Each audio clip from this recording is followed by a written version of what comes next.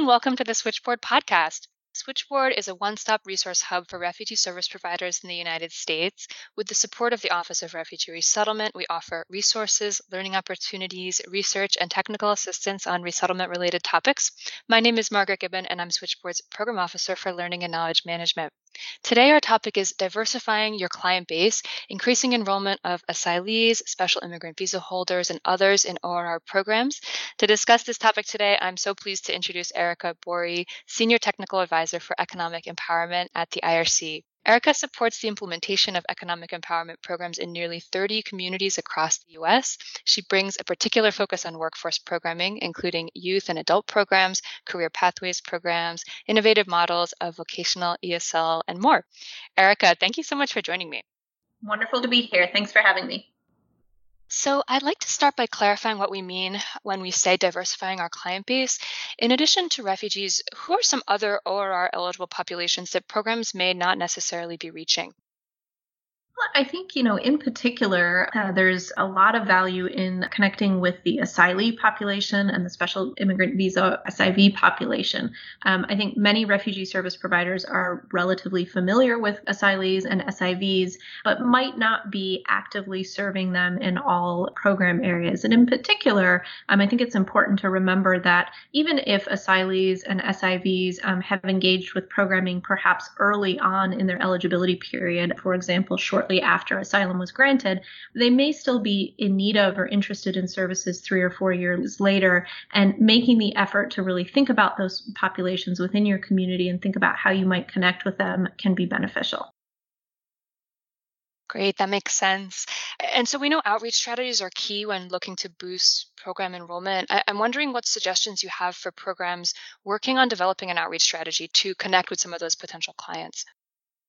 Well, I think there are a number of things that are worth thinking a little bit about. I think, again, many refugee service providers are very accustomed to building partnerships with other stakeholders in the community to help with outreach. And so there's a real opportunity, and I think it's important to think strategically about the types of partnerships that you are building for the purposes of outreach. So I think we often do a really good job having conversations among sort of traditional, resettlement agencies and other refugee service providers, but making sure that we're also connecting with faith-based organizations, parent groups that might be associated with schools where there's a high refugee or immigrant population, with ethnic community-based organizations, and other types of organizations that are often working with refugee and other diverse communities over kind of a long period of time. And so really building those partnerships can be important. I think another thing that is important to think about is remembering that, if we kind of step back and we think about the refugee services delivery model, many refugees in particular are sort of very automatically enrolled in programming as a part of their resettlement process, which is great, and it enables refugee serving organizations to really work with those families very closely. When we're talking about trying to engage asylees or SIVs or refugees, again, particularly if they have been in the U.S. for a couple of years, we really need to think carefully about the value proposition that we are putting out there for these individuals. They're not automatically being enrolled in programming. Rather, we're asking them to participate in programs and services. And so I think it's really important for service providers to think about how we're framing the programs and services that we're offering. Are we doing a good job in really making sure that the potential client sees the value of that program? But if you're trying to connect with someone who, has been here for a couple years and might already be working, and they've got, busy lives and family and all those types of things, if you're trying to engage them in, for example, career programming that you think might help them move into a higher skill, higher wage job, it's really important to be concrete about the value that that program will provide to this person, because we are asking people to opt into services. I think the most effective outreach strategies recognize that people at all levels of the organization have a role to play in outreach and referrals of client populations. So while it is true that a direct service staff member might be responsible for making program flyers and making sure those program flyers get out into the community and perhaps hosting, an orientation for a specific program, when we think about people who might be at the managerial or above level, those individuals are also really important in building the types of partnerships and sustaining the types of partnerships that ensure that when we do go knocking on the doors of other partner organizations, that we're receiving a warm welcome and that we really have a collaborative effort to help refer clients between two organizations. In addition, I think that it can be helpful, particularly for a new program or a program that's really trying to make a pivot to recruiting a new population or a population that you haven't engaged too much. It's helpful to think about whether or not it makes sense to have a dedicated outreach position, maybe for a period of time, maybe for the first 3 months, maybe for a year, and really tasking a staff member with some of that targeted, focused, time-consuming work to ensure that you're reaching those potential new clients and helping them learn about the program and bring them into the fold of services and programming. Absolutely. And I'm hoping we can talk next about what programs can do to communicate their capacity to serve diverse populations. So whether that's in proposals to potential funders or conversations with some of those potential partners, I'm wondering how you recommend that programs describe their capacity in a way that doesn't focus exclusively on serving refugees. Yeah, no, that's a really great question. I think, we sometimes become so accustomed to talking about our programs with this sort of very inside language that's very specific to the refugee resettlement world and refugee serving programs that it can be helpful to step back a little bit and think about how we might want to talk to other potential partners or funders about the work that we're doing so that they can really envision more broadly the types of clients that they might be able to refer over to our program or better understand the capacity that we as an organization have.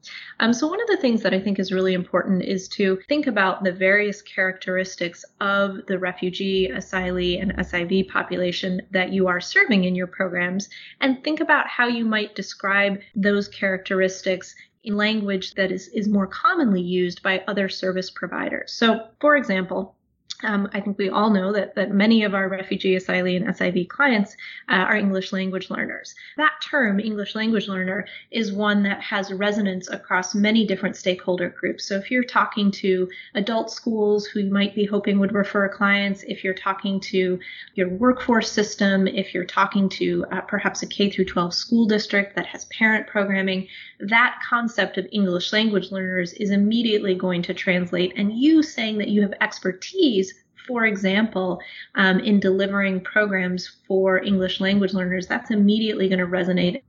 I think another thing that's worth thinking about, particularly when talking to funders and perhaps trying to identify additional resources to support the work that you're doing, it's important to think about not only the language that is used to describe the population being served, whether that's English language learners or perhaps you would use a phrase like low-income individuals. It's also important to think about communicating the results that you achieve in a way that makes sense. So I think, again, many of us are probably very familiar with the specific types of outcome metrics that we use in our ORR-funded programming or other similar programming.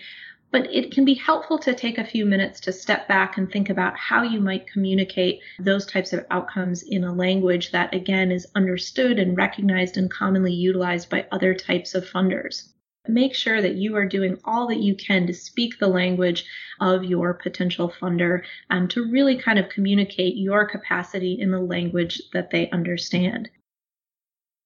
Sure. And so to think about an example, when you say using language that might be more familiar to a broader audience, we're thinking about things like, maybe not saying self-sufficient at X number of days and using other language like that. Am I understanding right? Yeah, I'll maybe pull that example out a little bit further. Self-sufficient at 180 days, it comes out of our National Matching Grant Program.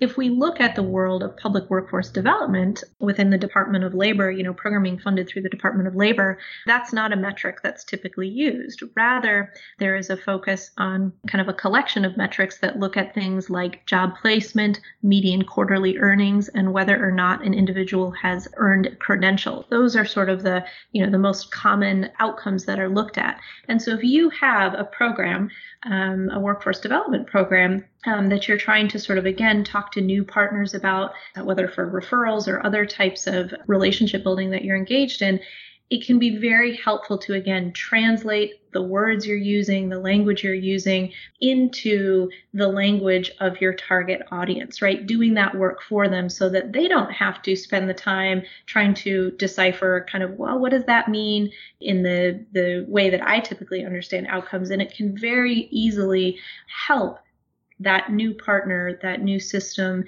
see the success that you have had in working with asylees, refugees, SIVs, and individuals who have very similar barriers to employment. Yeah, got it. That definitely makes sense. And because we've touched a bit so far on metrics and thinking about data, I'd like to close with another question about data, which is really to ask, what role do you think data can play in this effort to reach more diverse client populations? I think there's a couple ways to answer that question.